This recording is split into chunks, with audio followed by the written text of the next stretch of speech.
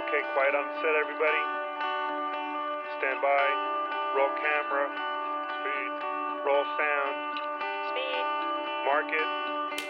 And cue talent.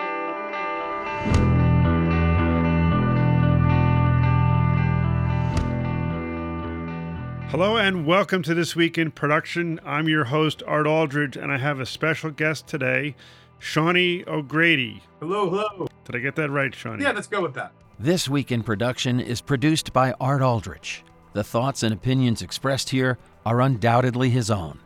You can reach Art at thisweekinproduction@gmail.com. This is Don McGee. To book me for voiceovers, please call 908-451-6760. Thanks. So this is slightly different than the way I normally do guest interviews because you contacted me and you said, hey, I love the podcast, would like to be on.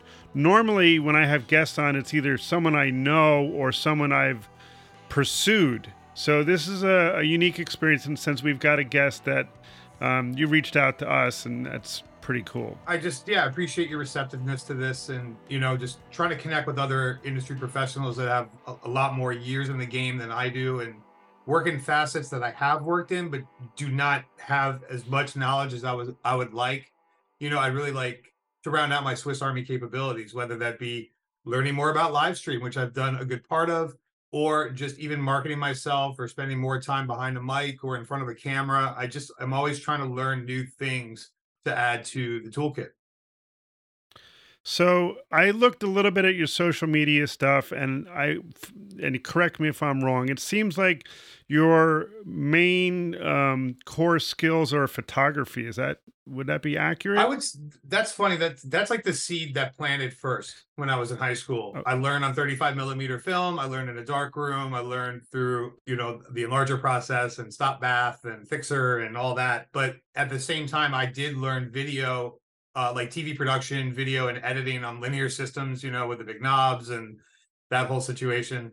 And that kind of birthed my love for just visual media in general. And since then, I've branched out and, professionally work in editing, photography, videography. I've done work on film sets. I've produced and directed for TV shows, worked on a lot of commercial ad campaigns. So I've kind of rounded out this skill set that kind of allows me from day to day to kind of pick and choose depending on who's hiring me on what it is I'm going to do that day, whether it be to, photograph a conference or a lifestyle shoot or work a major event as a videographer or produce and direct and DP, a sizzle reel for a TV show. It always changes. You're like everybody, you're a slash. You can do this, you could do that, you can do what is necessary to keep working, I suppose.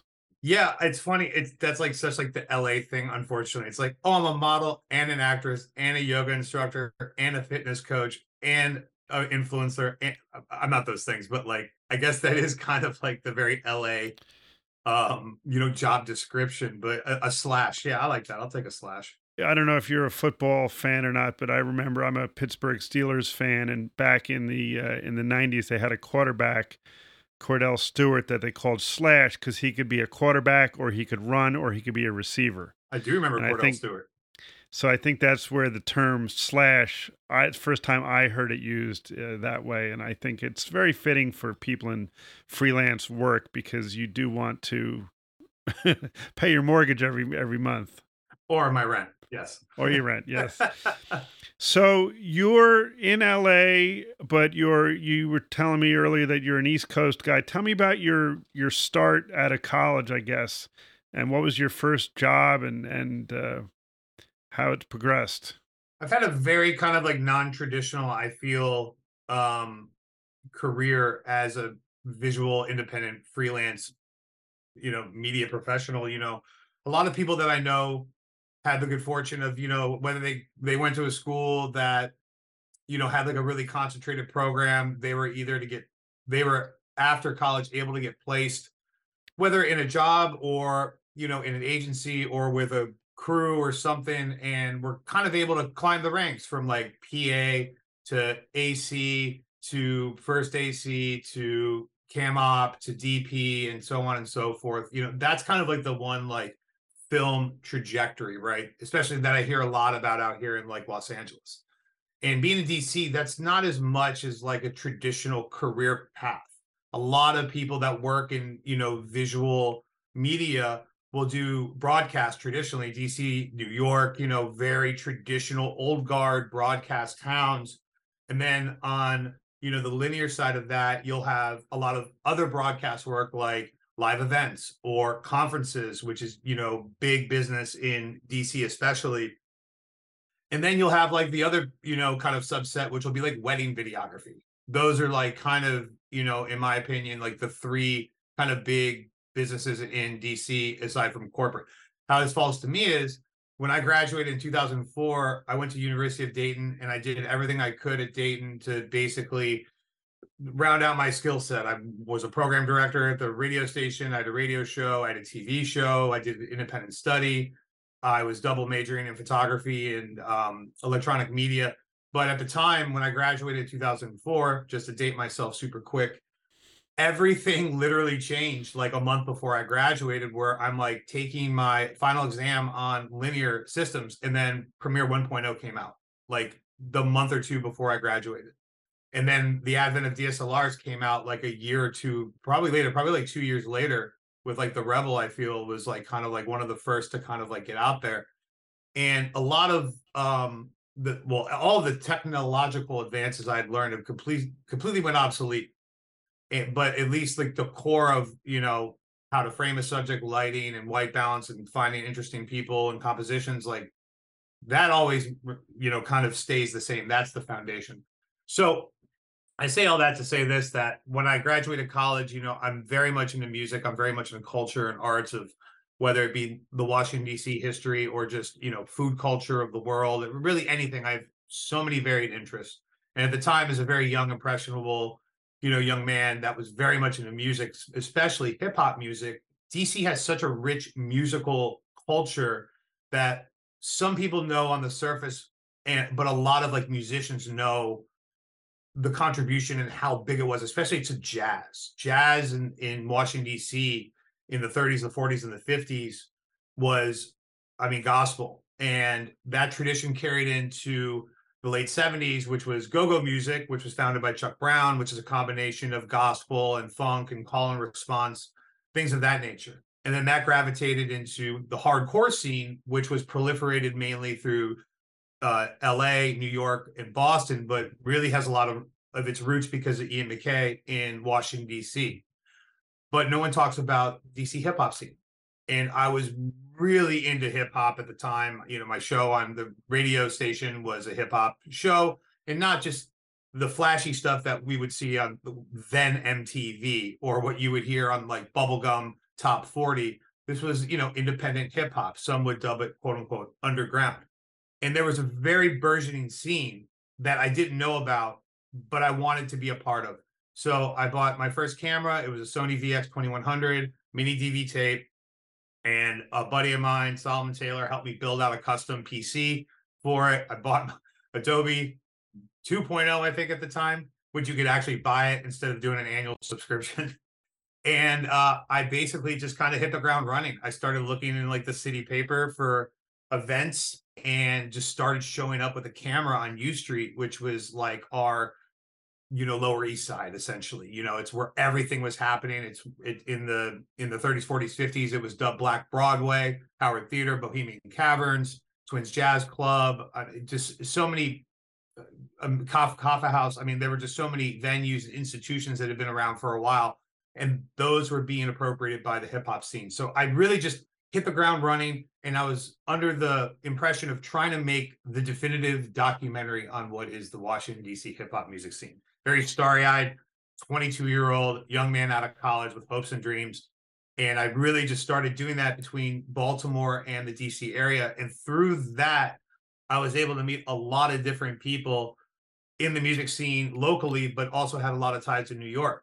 So I did that for a couple of years, met some people, and that turned into meeting a good friend of mine, Tim Kostenko, aka Timmy Grins. And we ended up starting one of the first like internet TV shows called The Breakdown. And what The Breakdown was this is like '07, '06, '07. And what we did was, if you remember MTV, once again, it was like Yo MTV Raps, where we would have guests come on and then we would show videos. But the guests that we brought on, I mean, they could be somebody like pretty high, like, in the public, like Method Man from Wu-Tang Clan, but we would have other people like Merce or Swollen Members, or people that were of the independent hip hop scene. And this show grew exponentially very, very well. This is before social media. This was, really one of the first of its kind, and it really grew organically. And it burgeoned into a couple other a couple other internet TV shows that took me through more music, and video kind of careers. And I basically, I'm going to put a period at the end of that sentence, where I basically lived in that world for a good 5 or 6 years right out of college, not really making any money, but just kind of running around doing odd jobs also on set. I'd grip here for short films and music videos and do photos here, but not really professionally, or help on a wedding here. And everything kind of ended up changing around 2010, 2011. But that was really the first 5 years of my career, was really just hitting the ground running, figuring it all out, meeting people and connecting with people. And I'm still friends and work with actually some of those people today. And Tim is actually down the street in Venice. Hopefully I'm going to meet up with him today, but we're still good friends, and he's a New Yorker. That's interesting, because we have some parallel universes running between the beginning of our careers, because I also had some start, not in rap so much, but heavy metal, and pre MTV, even on community access in New York. We used to have a public access channel called Channel J. Had a lot of weird porno stuff on it, but it was uncensored public access, and we had a heavy metal show on there and similar things. But I don't know if you had this experience, but as I was trying to figure out, where I was going to be, because I was doing this in like college, and then when I graduated, trying to figure out, how do I make money? Because I wasn't making money at that stuff. And I went into the broadcast route. I had a friend of a friend who worked as a field producer for one of the network sports divisions. And I would shoot a lot of NFL interviews and sports interviews at the stadiums before the big games. And I sort of got into broadcast that way. Did you have a similar sort of, oh, okay, this is great, but how do I make a living now? Art, I'm really glad you say that, because older me would have if I could go back in time and talk to younger me, it would balance your art and your passion with things to pay your bills and work professionally. I would have really gone into a more concentrated mindset and figured out a way to get a traditional job and then balance the passion that I wanted to do, what I wanted to do with that. And that was probably one of my biggest missteps. I mean, or, it could have been the greatest investment that just took the longest to germinate and bear fruit. But when I talk to people now, like I spoke at my niece and nephew's school like a month or two ago, and I told them, I'm like, find what you love. Like, if you love doing TikTok videos from your house, do that, but also like find something that will progress your, professional career. You don't have to be known as you can have it both ways. You can be this during the day, like Batman, you could be this during the day and you could be this at night, and you could, break that up and make money that way. And I wish I had done that, or, rounded out a business plan. Like, I never really thought of myself as a business until actually recently, which is crazy. But that's what I would have done. I would have found a better way to practice my craft and make money professionally, whether it be in broadcast or even in weddings or conferences or whatever it is. I just would have done that at an earlier age than I started really doing more of that around 2010, 2011, when I was like almost 30. What is, like, if you were trying to define like the perfect work for you, like the type of work that makes you sort of the most balanced, what would that be? I still have dreams of, I am still star-crossed, in a lot of ways. I mean, which is kind of, why I live here. I moved out here to work in entertainment, to work with entertainers, to make money scratching that itch like I was 22 again, but thank God I know now. What I didn't know then is what I just said is, you have to find that healthy balance between doing work for money, but still within your industry and still using the tools that you've learned, but also balancing with the things that you want to do. So, ideally, like where I would be like right now is to have a little bit more structure. I live a very jazz lifestyle. Everything is fusion and freestyle. And I have to constantly book flights, cancel them, look at shoots, cancel them, move them a day, and just play this Tetris, with my schedule and my life. And I'm grateful that I'm able to do that and have a career. But I would like to find some more structure. And, ultimately what I've been trying to do the last couple of years during the pandemic is I'd like a vehicle to sell. I'd like a piece of IP. And I found very early when I moved to Los Angeles 6 years ago that the only way to really, there's three ways really to kind of get ahead in this industry. You can be born into a royalty, your dad or your mom or somebody is in the industry and they help bring you up through the ranks. And a lot of those people do have a lot of, talent, but it's the star power that kind of helps usher them, forward.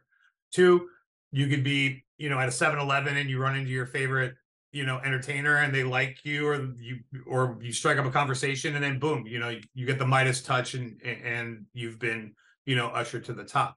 And the third way is creating IP.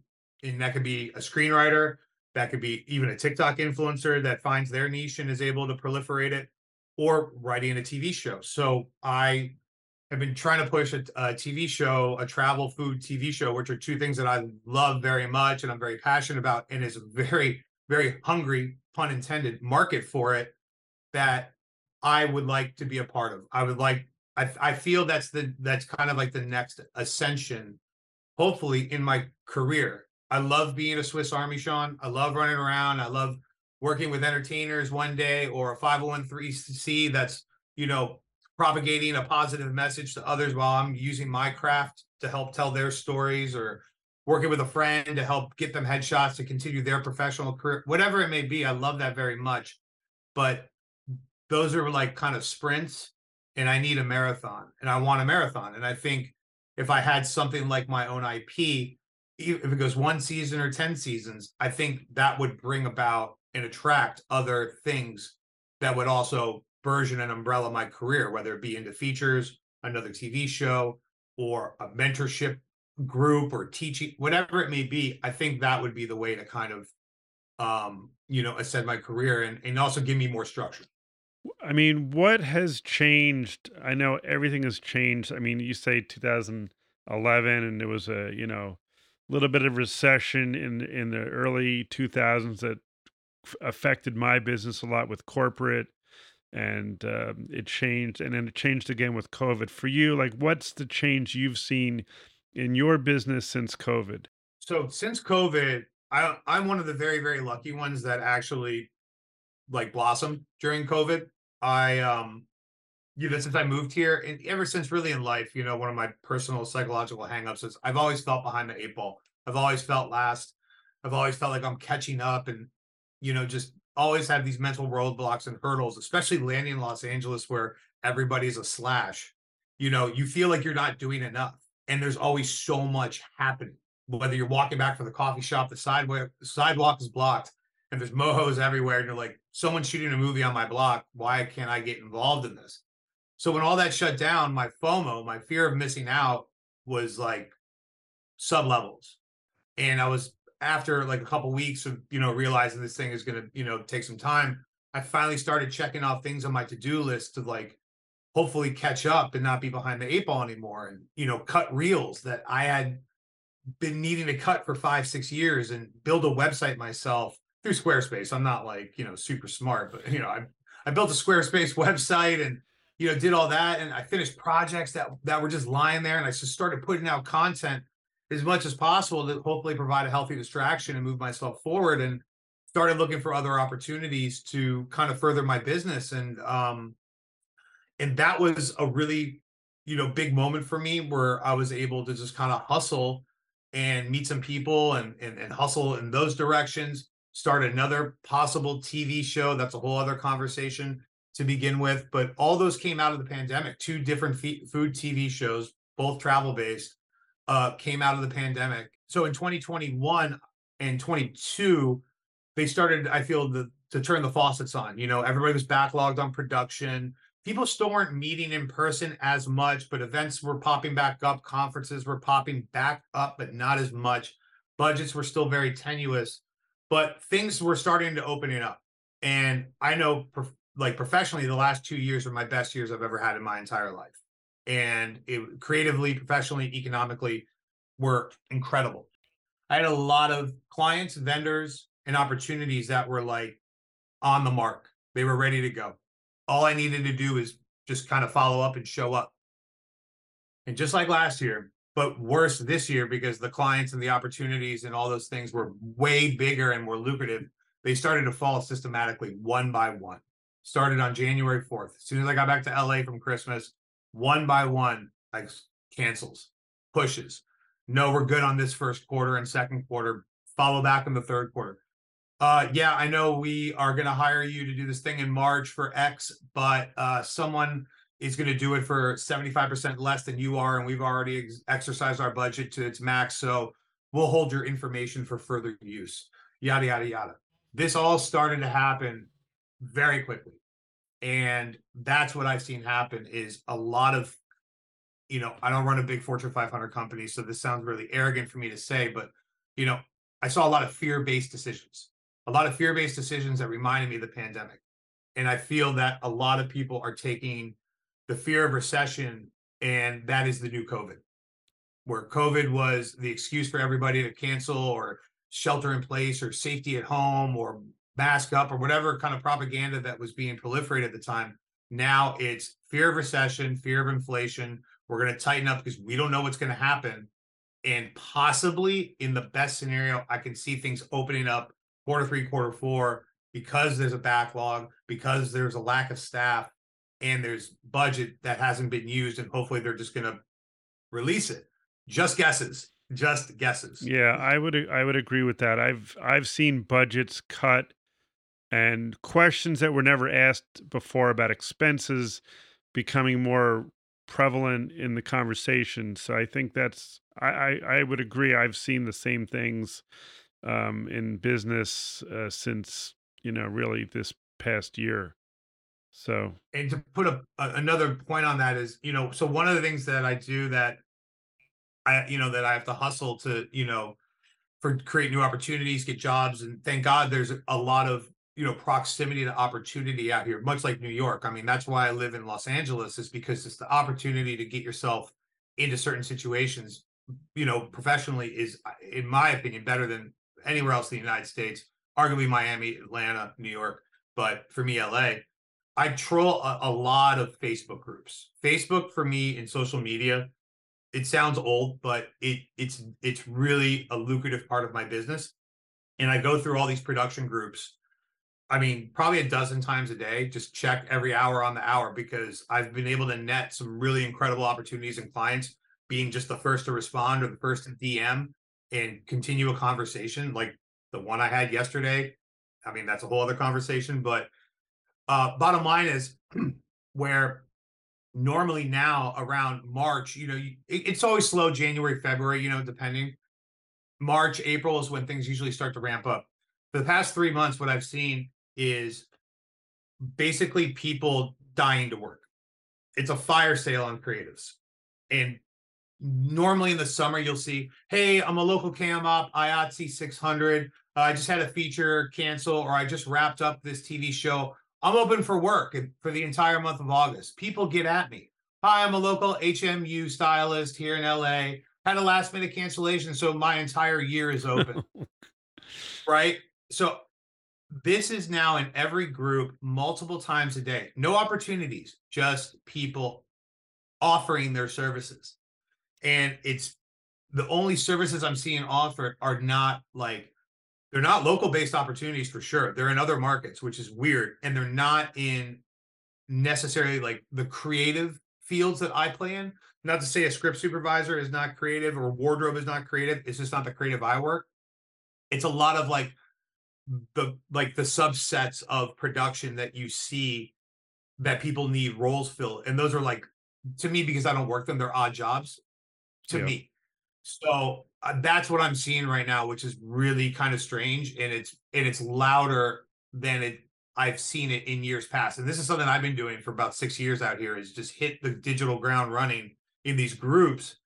And this is the worst I've ever seen it, to be honest. For me, I have like one or two main clients that give me, 100% of my work. And I don't, I mean, I read those groups just because I do read a lot of stuff on Facebook just to see what's going on, but I'm not looking for those opportunities as much. But it sounds like you're more diversified in where the work comes from and how you maintain. I would like to be in a more stable environment, um, instead of like a transactional based, environment. I would like more steady clients, steady vendors, steady opportunities. I do have people that call me, regularly, and it's awesome. These are also not like high, paying gigs. These aren't like, oh, work a 10-day event, work and make 40 grand. So I don't have that luxury. This could be like, work a 2-day event for 1,500 all in. That's rent.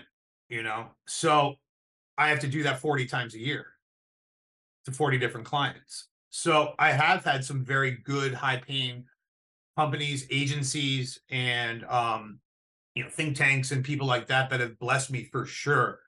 But they just are few and far between. And I mean, even like one of my best guys back in DC works for an agency. We've done some great stuff. I've done political ads for him and PSAs.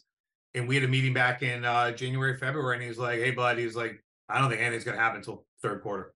I do have to spread my work base. I wish I had, especially at this point in my 20 almost years of my career, I wish I had more reliable and dependent clients to call. But everybody, I think, is also always attracted by this flash in the pan and the shiny new thing, and they're always looking for other people here and there and wherever. And that honestly is kind of why I do a lot of just personal CRM. I'm just constantly, probably to the annoyance of a lot, it's every month or 3, I just check in. I'm like, "Hey, what's going on? Is there anything I can do for you? Is there anything I can provide value to your organization?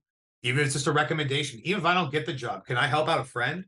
Hey, I got someone, I'm not the guy, but I got a guy for you that can help you out." I'm happy to do that because that's how this thing works. It's referral based. Yeah. It's all referral based, and I believe in karma, and it does come back around. And I've been very blessed with a lot of referrals from people, and just showing improving and just kind of just doing the same thing over and over again. But I really wish, like you said, I wish I had just more core clients. Understood. I've been fortunate that way, but I do worry at the same time that, if I were to lose one of the core clients, because, things change. I was just talking to another producer friend of mine who I've known for, 30 something years. And he also had a very steady corporate sort of, freelance job. We kind of say permalance, but Sure. there was a changing of the guard internally, and the new internal producer is trying to flex their muscles a bit. So my friend, is not getting as many calls. And, he's of the age where he's looking to slow down a little bit anyway. But you always think in the back of your head, okay, this is 90% of my eggs, and the hen just left the coop. I think a lot about evolution, and Darwinism. It's survival of the fittest. And I know this, a lot of people probably share the same fear, but like I watched my career, potentially disappear, during COVID. Like, are we ever going to do photography again? Are we ever going to do film sets and like anything like this? Like, am I now obsolete? And it really scared me. And a lot of my friends really doubled down on editing and like learning coloring and more remote based systems. I had friends that would put together light kits with GoPros and and Pelicans, and they'd ship them to places and made crazy money doing stuff like that. But I actually just I don't know, maybe I'm just very obstinate and hard-headed, but like I doubled down on my skills. And one of the things I wanted to learn during that time that was not part of my toolkit, but now was drones. And that's how I got into drones. It's something I'd always wanted to do.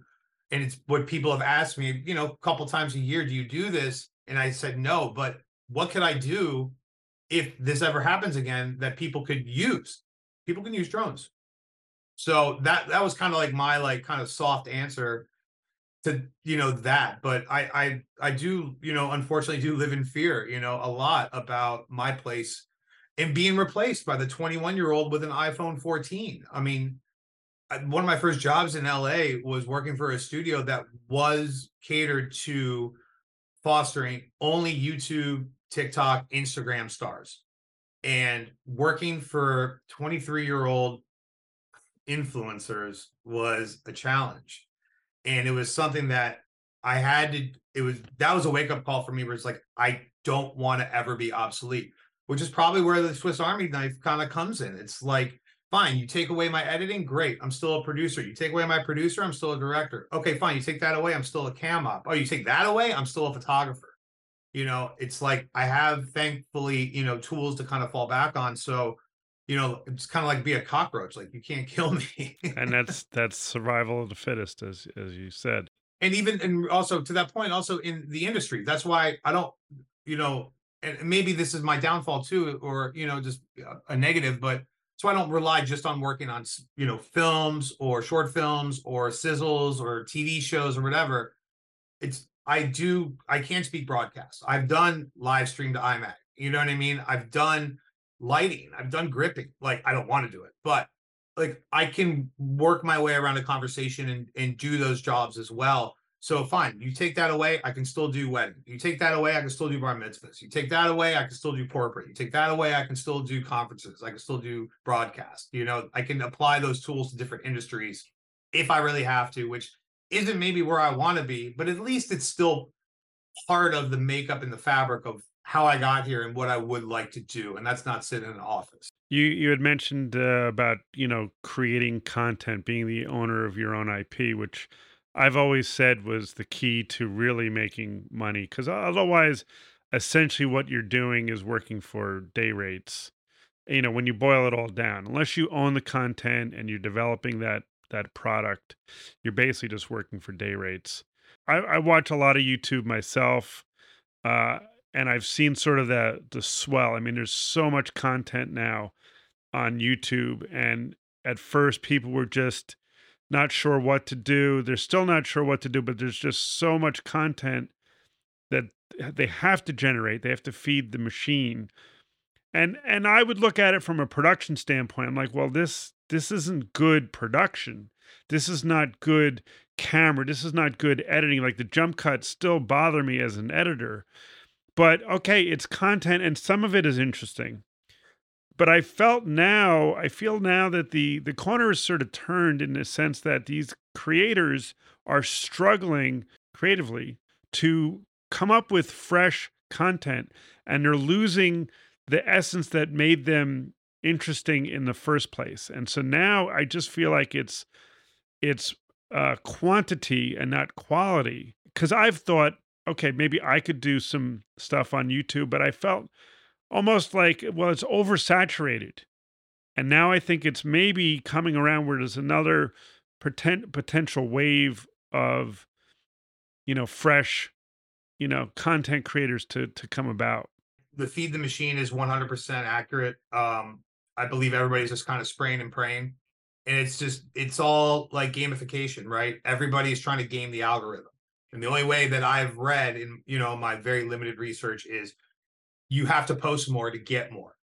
So that's where you're going to see that diluted quantity over quality. And I'm a quality over quantity person, 100%. And that just goes against every core fiber of my being. And even my mentor, Hugo, who I love very much, is like, you need to post more. You need to post more. And I'm like, I just don't. Sure. I mean, I can go back into my 40 hard drives in my Pelican in there, and I can pull stuff. And I have been pulling stuff.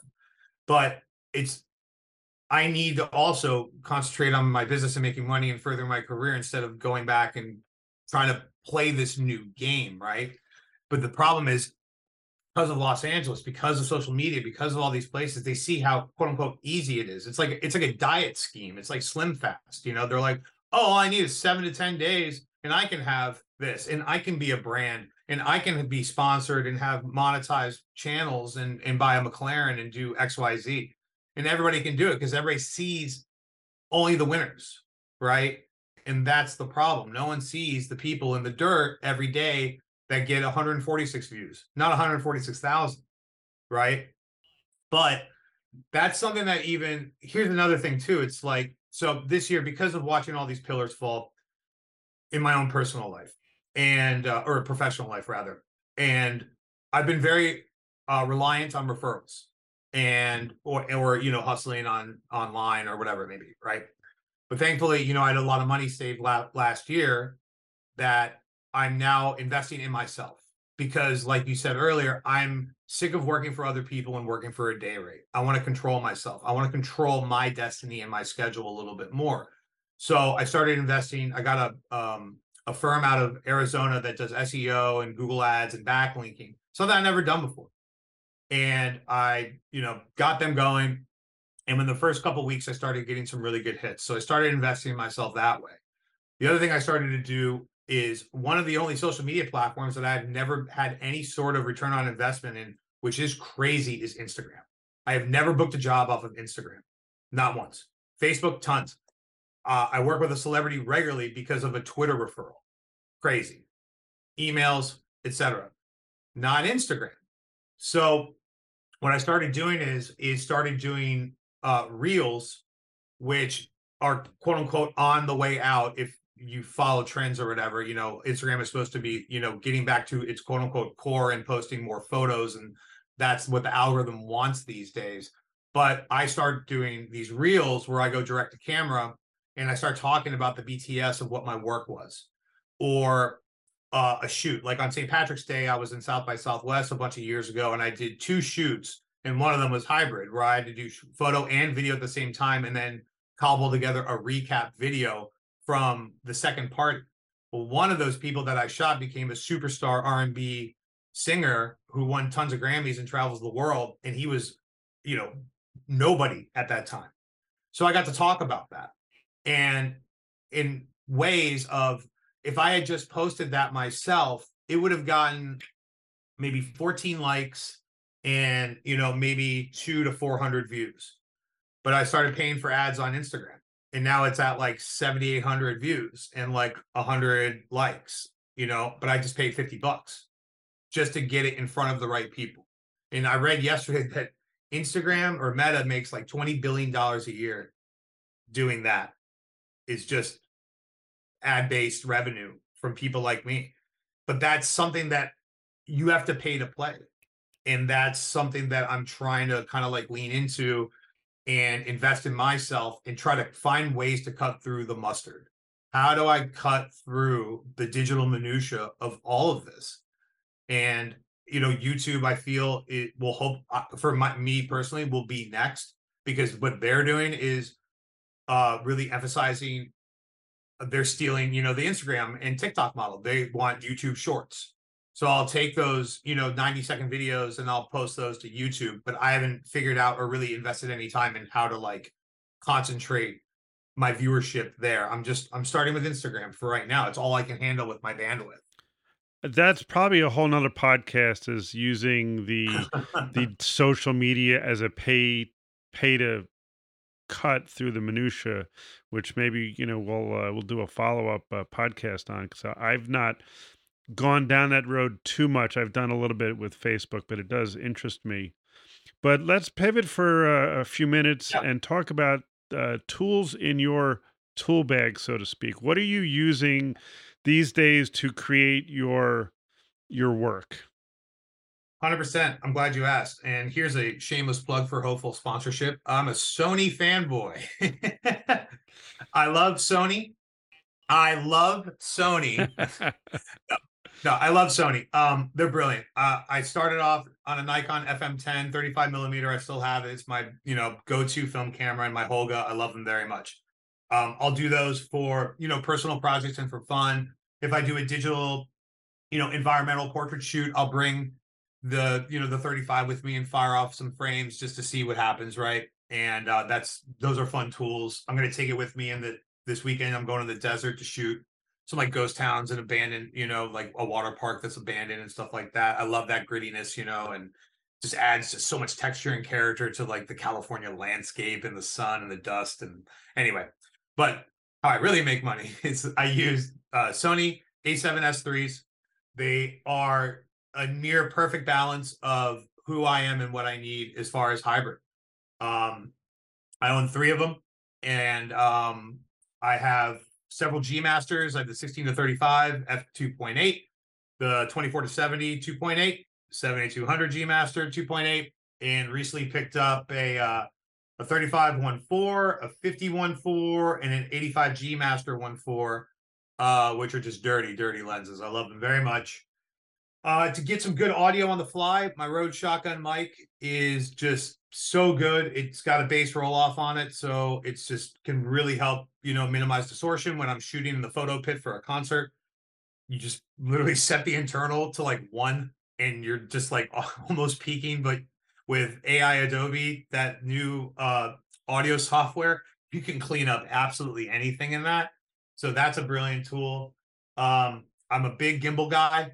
I just picked up a brand new DJI RS3, which is fantastic and lightweight and compact and super easy to balance. I still have my original RS, which is great.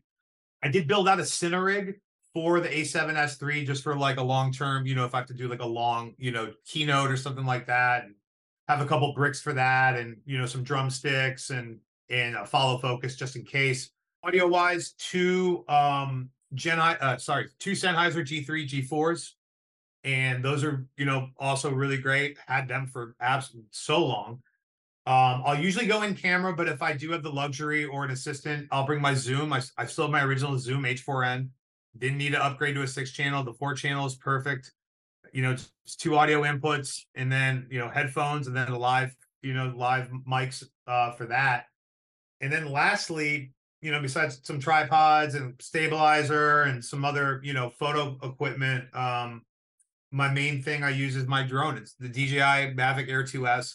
It does 4K 60, does 24, it does 4K 30, and I think it's a 1-inch CMOS sensor, and I think it's really great. I mean, I would love an Inspire if I could, or anything like that, but or get a custom one and put a red on it. But for now, it's broadcast capable and it looks great. And I just did a drone reel, earlier in the year, 1 year of travel from 2022, and put that together, and I think it looks great. So those are kind of the building blocks that I use, aside from, the Adobe suite to edit. I don't use much. I use Encoder a little bit. I use Premiere. I use Lightroom. When I do photo shoots, I'll tether my Sony to Lightroom, and I run it through Smart Shooter 4, which recognizes the Sony system, and you have to make sure you have to turn on PC remote. Otherwise, you will not have the camera tether properly to the computer. And are you a PC or a Mac guy? I'm a Mac guy. I wanted everything to talk to each other. I have the new M1. I love it very much. It's super fast. It's super buttery. It just cuts through footage. I have an LG monitor. It's my secondary monitor. I'll edit on this and talk on this.